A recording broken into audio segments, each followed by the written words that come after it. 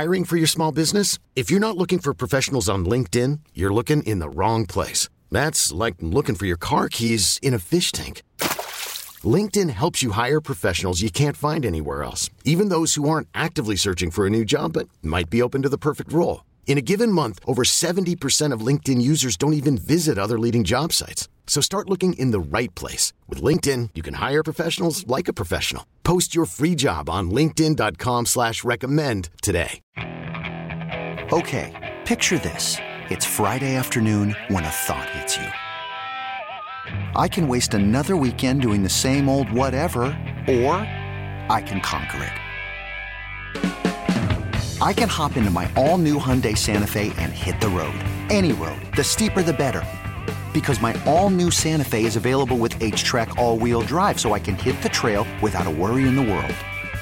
Heck, with 3 rows and best-in-class rear cargo space, I can pack the whole family in with all our gear.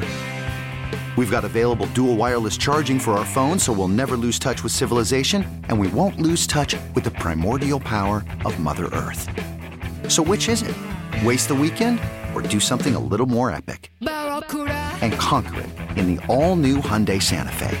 Visit HyundaiUSA.com or call 562-314-4603 for more details. Hyundai, there's joy in every journey. Hi, everybody. Welcome back to WFAN's Baseball Insiders Yankees podcast for Friday, October 8th. Hey, October 8th, that's a good day in Yankees history. Don Larson's perfect game in 1956. But today, 2021, there is nothing happening in Yankees history because the Yankees are out. A couple of days to digest and recover from the stretch drive and the wild card game. It was a pretty dismal, disappointing loss to the Red Sox at Fenway Park. Not a lot happening, not a lot of action for the Yankees on Tuesday night in a place where they dominated Boston just a couple of weeks earlier. You thought there was at least a chance for them to put some runs on the board, but Nathan Eovaldi took care of that, and Garrett Cole got the Yankees out of that game early on. Really the offensive struggles showed up again against a pretty good pitcher, but Garrett Cole laid an egg in the wild card game, and that was just the end of a kind of a brutal finish to the season for Garrett Cole. They're not using that hamstring injury as an excuse, but you got to think it's at least part of the reason he wasn't as effective. There's a pretty clear line of demarcation. If you go back and look at his starts in August and September, he had a really good stretch right there, which included a big game over the A's, a 15 strikeout performance. Even if you go back to July, this is after sticky stuff crackdowns. He had that huge game against the Astros. And yeah, his numbers, his ERA went up a little bit. He wasn't quite as effective as early in the season. So certainly that had something to do with it. But he did pitch some pretty good games until that hamstring injury. Then all of a sudden, only he knows how much it limited him, and he's not using it as an excuse. So we're not going to use it as an excuse either. He didn't pitch well. He got the ball, he got the money for games like this to pitch well, match up, best pitchers like Eovaldi. He didn't do it.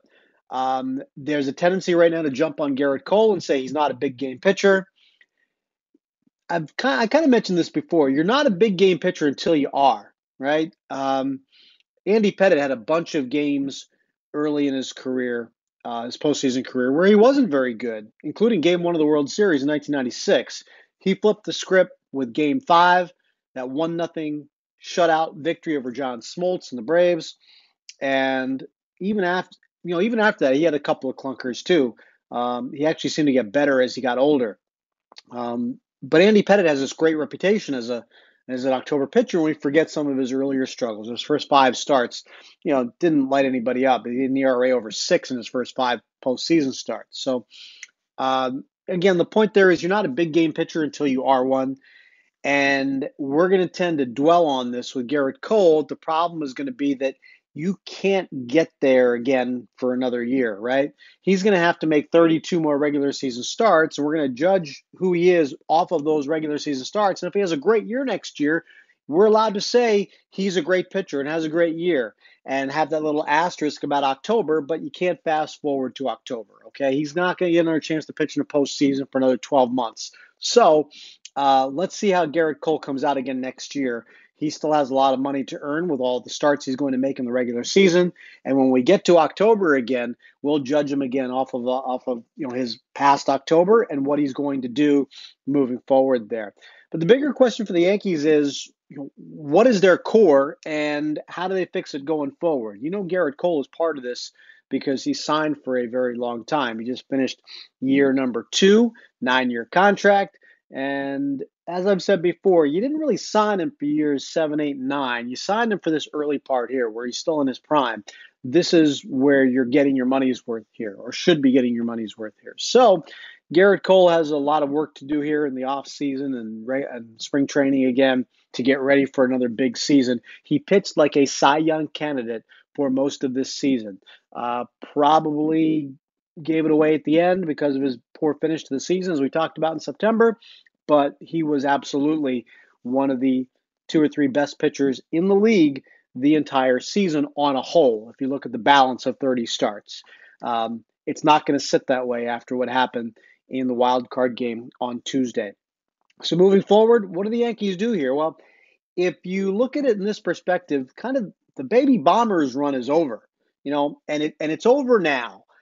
They gave it a pretty good run. 2016 trade deadline, the Yankees seemed to remake themselves on the fly a little bit. In 2017, they had a huge September finish. I think it was 22-9 to get into the playoffs and make a run to Game 7 of the ALCS. It looked like the future was bright for the baby Bombers, and they added to that Giancarlo Stanton in the winter and put themselves in a position to be a dominant force again. Although maybe they were lacking pitching, they took care of that when they signed Gerrit Cole after the 2019 season. Well, they lost in 2018 to the Red Sox. In 2019, they got as far as Game 6 of the ALCS to the Astros. 2020, weird season. They took the Rays to Game 5 of the division series. And in 2021, they got bounced in the wild card game. So this core of Yankee players has grown through a period of time when your last significant core of Yankees players had already gathered all their World Series hardware, most of it, right? The Yankees core, the late 90s, first 5 years, they won 4 World Series championships. This Yankees team has not even gotten to one. So this core, as we see it, is, I think it's kind of dead. The baby Bombers are dead, especially because they're not babies anymore. Aaron Judge turns 30 next April, and that is pretty much a good line to draw when you're talking about, are you kids anymore? No, you're not kids anymore. Gary Sanchez turns 29 in December. Gleyber Torres turns 25 in December. He's still a very young man, and that's important to remember as you figure out what your future is with him. But moving forward here, you had a core of guys that got the closest they got was still 6 wins away from winning a World Series. So where do you go from here? I have some ideas. Strong up the middle is something that the Yankees, any championship team wants to be strong up the middle, and the Yankees haven't been. Catcher, shortstop, center field. For various reasons, you had some players tied to that, and you had hopes, but now it's kind of gone, okay? As I mentioned, Gary Sanchez turns 29 in December. He has 1 more year of control. He's arbitration eligible. And the same questions are going to be asked this winter as they were last winter. Do the Yankees bring him back? Is he worth even tendering a contract to?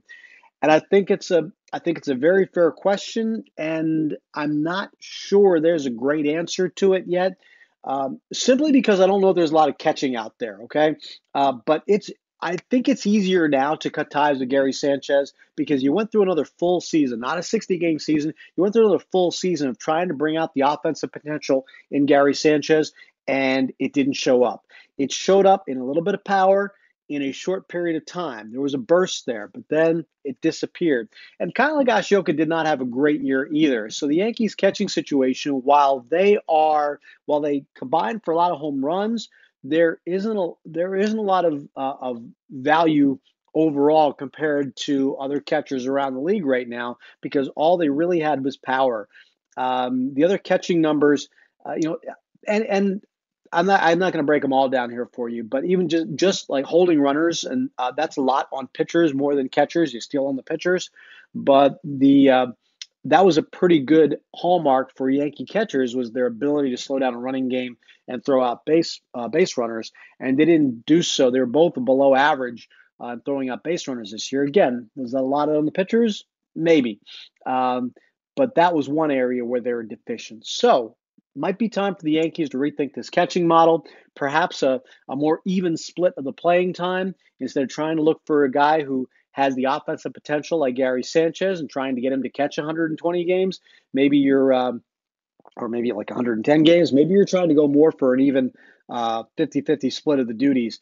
And that works if you can get your offense other places, which, again, this isn't, you can't look at this individually in everything is in a vacuum of the catcher is in a vacuum, the shortstop is in a vacuum. They're all part of the same puzzle here. So part of the reason that you like the catching situation with the Yankees is the offensive potential you had at a position which doesn't necessarily provide that on a normal basis in other teams. And it might be time to to move on from that. With one more year of control for Gary Sanchez, he's probably going to cost you an arbitration, I don't know, maybe $8 million. Now, the Yankees aren't as tied to that luxury tax number, maybe more. You're not as tied to that luxury tax number, perhaps, because you get a reset, and all of that's still to be determined by a collective bargaining agreement. We'll get to that later. But you do get a bit of, let's assume you're playing under these rules right now, you get a reset. So maybe the Yankees are willing to go over a tax threshold, so that number doesn't mean as much right now. But $9 million for Gary Sanchez, if you're looking at overall payroll, you can probably do better than that right now and figure out how to spend your money differently. And if you do have the ability to go get other catchers somewhere, well, then it might be time to make that move. Shortstop is a position where the Yankees have made a move, right? Gleyber Torres is no longer the Yankees shortstop.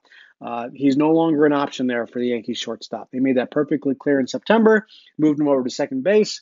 The question becomes, is he part of your future? As I told you, he turns 25 in December. That's still that's still really early to give up on somebody. His power diminished this year a great deal. He hit better towards the end of the season, second half of the season, but his power was still a non-factor really for the Yankees this year. That's really what you wanted to see from a guy that you saw hit 30 home runs a couple of years ago. That's the player that you're trying to get back. Can you get that back if you keep him at second base for a full year and he's clearly more comfortable at that position? Maybe. So maybe that is your move, is moving Gleyber Torres to second base and finding a shortstop. That affects, again, not in a vacuum here. That affects everybody else. We'll get to that in a minute. You got to get a new shortstop. Lucky for you, there's a lot of shortstops available. And Corey Seager and Trevor Story are at the top of the list probably. And it wouldn't surprise anybody to see the Yankees in on these guys. The idea, though, is that are you ready to commit long-term to one of these shortstops when you have a couple of pretty good shortstop prospects, a couple of really good shortstop prospects in your system? And that's not just Yankee evaluations. That's, when you talk to people around the league, they value these guys a great deal. They do like Anthony Volpe. They do like Oswald Peraza. Are they long-term shortstops? Still up for debate. Are they shortstops right now? Maybe. So how about the idea of signing Corey Seager or Trevor Story with the idea that they move to third base when Volpe or Peraza are ready? Because that day isn't that far away. Because they're in the minor leagues, it's not about them being 3, 4, 5 years away. Look at it this way. Anthony Volpe had a dominating season at high A. And I'm going to be careful saying this. I'm going to tell you exactly what I mean, because you can't project a 20-year career, okay? But everybody looks at the way a player, when you look at the way Volpe dominated the minor leagues this year, low A into high A, look at the year Derek Jeter had when he played in high A. When he played in high A, it was 1994. By 1996, he was the Yankees shortstop. Now, I'm not saying Anthony Volpe is going to the Hall of Fame. I'm not saying Anthony Volpe is playing shortstop for the Yankees for 20 years. I'm saying that when you talk to people around the game, both around the Yankees and other teams, they see a player who's dominated and who has some of the same traits and characters that Derek Jeter displayed when he was 20 years old. That's what Anthony Volpe is, 20 years old. So it's not hard to say 2 years from now he could be playing in the big leagues at a pretty high level. because of what he has shown right now. Oswald Peraza is at Double-A, so maybe the same kind of timeline. So could you sign Seager or Story and in 2 years move him over to third base? By that time, you're probably into free agency years for Gio Urshela, and he's going to be aging out of that spot anyway, and maybe that makes sense too. So again, looking at this as a big puzzle instead of just looking at individual positions, I think that might be something the Yankees could do. And Urshela, if you're banking on Urshela comes back healthy and has an uptick in offense again because he was a down offensive player this year, maybe you're willing to roll the dice again on Urshela being your guy, and thinking this is a down year. That means DJ LeMahieu has to move somewhere, because if you're bringing back Urshela at third and Torres at second, does DJ LeMahieu move to first now? You liked Anthony Rizzo. Luke Voit is still here under control. Well, the Yankees made pretty clear they tried to trade Luke Voit at the deadline. I would be surprised if Luke Voit is back here again next year, given that. It's very rare for a general manager to say he actually tried to trade somebody on his roster. And when it doesn't happen, you're here with a player that you have told everybody that you tried to trade. So I would think he's going to be traded at some point this winter, which means do you re-sign Anthony Rizzo? Probably not long term. Maybe he's on the other side of 30. Do you try to bring him back on a 1 or 2 year deal? If you do, what do you do with DJ LeMahieu? He's signed here long term at a pretty good number. You're hoping that he gets past the sports hernia surgery and rehabs and think, okay, maybe some of these physical issues are the reason he had a down year in 2021. You're counting on a bounce back. Because somebody else told me, a guy who wins 2 batting titles isn't a fluky offensive player. He's a guy who is a really good major league hitter, and you're counting on a bounce back. So the position left open for him now in this scenario is first base. So now it means you've got first, second, third, and short if you're signing one of these free agents. So catcher, shortstop, center field. What do you do with center field? Aaron Hicks off of surgery? Not for me. I'm not making Aaron Hicks my 4th outfielder. It's an expensive 4th outfielder at $10 million per year, but I can't roll the dice here because of everything else that's happening in this equation. Aaron Judge comes back as the right fielder. Giancarlo Stanton is your DH who's going to play some outfield. You have Joey Gallo's under control for another year, but I'm wondering if you've seen enough of him to know that he's not going to fit here, and maybe you non-tender him and figure out left field again, which in this case maybe has Giancarlo Stanton playing some left field. It gives you the option of maybe trying to find a truer center fielder, basically is what I'm saying, and not just give it to Aaron Hicks. Find a true center fielder, and it makes Hicks an extra outfielder here. Or maybe make him your left fielder. Brett Gardner wants to play. Listen, it took a long time for him last year to be part of this design, and they brought him back late. I would not commit early to Brett Gardner. I'd wait to see what my other options are. I love everything Brett Gardner has done for the New York Yankees, but I'm not, listen, the Yankees went down the road a long ways with Bernie Williams, who was a better player, a much better player than Brett Gardner. And they let him go at a certain point in time when they realized he wasn't fitting into the plan anymore. But they let that kind of linger late into the winter before everyone just kind of recognized it was time to move on. I would think it's probably the same kind of thing. No decisions are going to be made early here. If Gardner wants to play, he'll have opportunities perhaps somewhere else, and think about that. And, the Yankees do have some decisions to make as far as where the rest of their outfield goes. I would think it might be time to not commit to 32-year-old Aaron Hicks as an everyday center fielder after missing another full season. It might be time to go get another center fielder, as they thought about with Starling Marte. I'm not sure I'd sign him as a free agent, but they tried to get him in as a trade candidate. Marlins weren't budging off of certain high demands like Volpe, and the Yankees were never going to move on that. So basically, it comes down to catcher, shortstop, center field have to be new players for the Yankees in 2022. And that's going to change this whole dynamic of the core.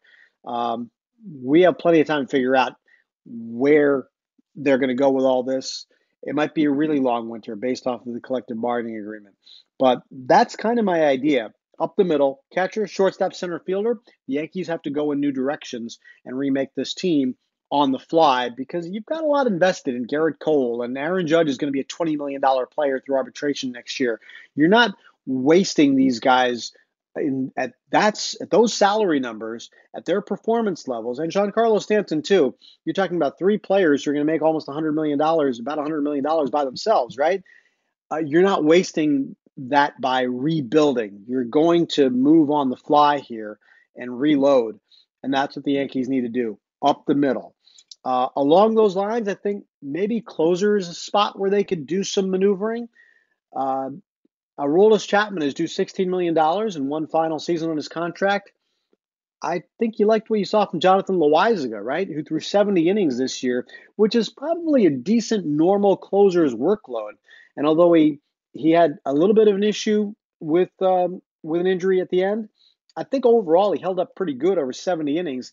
And for all the comparisons that people made to Mariano Rivera 1996, remember what the Yankees did after 1996? They moved Rivera into the closer's role and let him thrive. Now, again, I'm not making the same comparison. I'm not telling you that Jonathan Loáisiga is going to be the Yankees closer for the next 17 years and he is going to the Hall of Fame. But I'm telling you that if you're probably thinking about where you can remake this and maybe save a little bit of money, you could probably eat a little bit of that $16 million and get another team to take Aroldis Chapman, who is still an effective closer, but you could move you could move Jonathan Loáisiga into the closer's role pretty seamlessly, I think, and still have some bullpen depth with a guy like Chad Green, who made a ton of appearances and is very durable. And you still have a lot of bullpen arms that you like there. And think about, you might be able to add a free agent pitcher on a short-term deal like a Max Scherzer or Justin Verlander and see what, take your chances on those guys.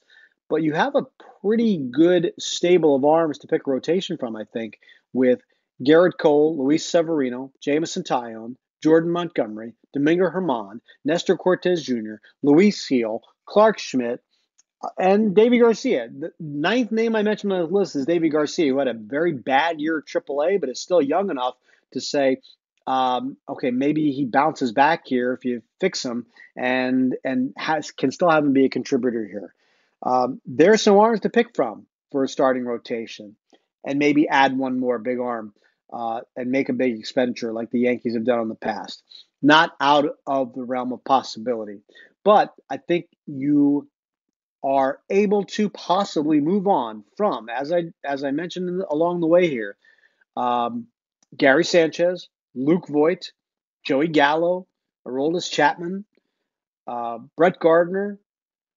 You probably have the ability to move on from all these guys and still build a pretty good team, and hope you get some bounce backs from LeMahieu and Torres, especially offensively, because I think you have higher hopes for them offensively than you do Gio Urshela. Urshela could be serviceable as long as he's healthy and plays third base, and we'll see where you go. After that, you go to manager, right? And we'll get more into this as we get going here, because I think that there's going to be more time to digest the manager and general manager situations when we hear their end of season recaps, which I was hoping we'd have gotten to by now, but we don't yet. So let's see where you go with the manager, general manager situations. But I will tell you this: Aaron Boone might be back, and it's going to anger a lot of you. I don't. Here's the kind of the realization I came to about the manager is that you're probably not going to be happy with whoever the manager is, because the one thing I recognized over the years here, whether it's on the radio or on social media with Joe Girardi and then later Aaron Boone, the manager has already angered you at 3:00 that day when the lineup comes out. He's already an idiot at 3:00 in the afternoon, so it's kind of hard to redeem yourself by 10:00 that night.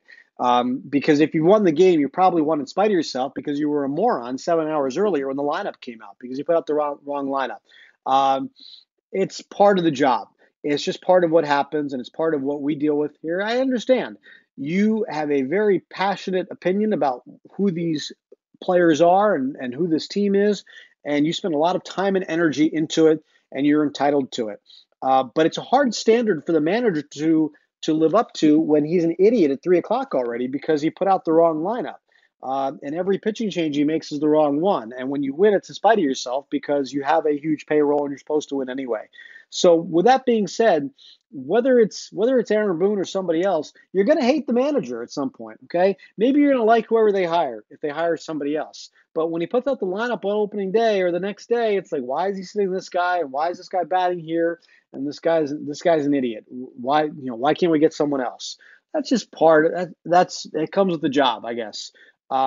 I just don't think that there's going to be somebody who satisfies you in that role, because at some point they're going to lose 3 or 4 games in a row, and it's going to be the manager's fault because he doesn't know how to get these guys going. The one thing I will tell you is that there are absolutely times when managers deserve to get fired because they've lost their team, they've lost their players, they've lost the clubhouse. I don't think Aaron Boone ever lost the clubhouse. He was pretty steadfast in standing by his players, and a bad manager will lose his players. These players didn't quit on Aaron Boone. They just weren't good enough. And I think there's a difference. So, and that's not me here telling you that Aaron Boone deserves to come back. I think it's a fair discussion to say, okay, here you are in a new cycle. You gave him 4 years. Are you better off? Are you able to, is it working the way you wanted it to? And is this the plan going forward? That's Brian Cashman's decision, and that's a whole other discussion, right? Does Brian Cashman deserve to be back? Well, he has another year left in his contract, and Hal Steinbrenner isn't likely to move on from that or make that decision. Is it possible that he ties both of them together for 1 more year, and then decides again? Is that a job that Aaron Boone will be comfortable with? 1 more year, and he and Brian Cashman are both tied to this. Who knows? I do know that Brian Cashman and Aaron Boone like each other and work very well together with each other. And if it was simply up to Brian Cashman, he would bring Aaron Boone back. I don't know that it's simply up to Brian Cashman. In fact, I know it's not. This is Hal Steinbrenner's decision. And Hal Steinbrenner hasn't been very impetuous. He makes calculated decisions. And let's wait to see what kind of calculated decisions he makes moving forward here. I will have plenty of time to discuss the GM and the general manager stuff, and I will do that after, in greater detail, after they have their end of season recaps with the media and answer some of these questions about how the season went awry and why it didn't go as planned and what their future plans are here, what they think are the solutions going forward for 2022. But I think that's kind of my main take. And I was inspired listening to Evan Roberts on the radio on Thursday talk about how, somebody called and asked him about Don Mattingly. And he was right. You don't want Don Mattingly to be the manager because you're going to hate Don Mattingly 5 minutes after he becomes manager. Or whatever pitching change he makes, whatever lineup he puts out, you're going to hate Don Mattingly. When the team has lost 7 in a row, you're going to want to fire Don Mattingly. Or when they're 2 games out of first place or 3 games under 500 at the end of May, you're going to want to fire him. And that's not any fun, right? So, not that Mattingly's available. He's already the manager of the Marlins. But you get the idea that whoever this manager is, there's going to come a point in time where you're just not going to like him. And that time is sooner rather than later. So, I don't think it should be somebody. I don't think you should want somebody to be a manager. I think you should just let whoever is be a manager and then be mad at him because you're just going to be mad at him, right?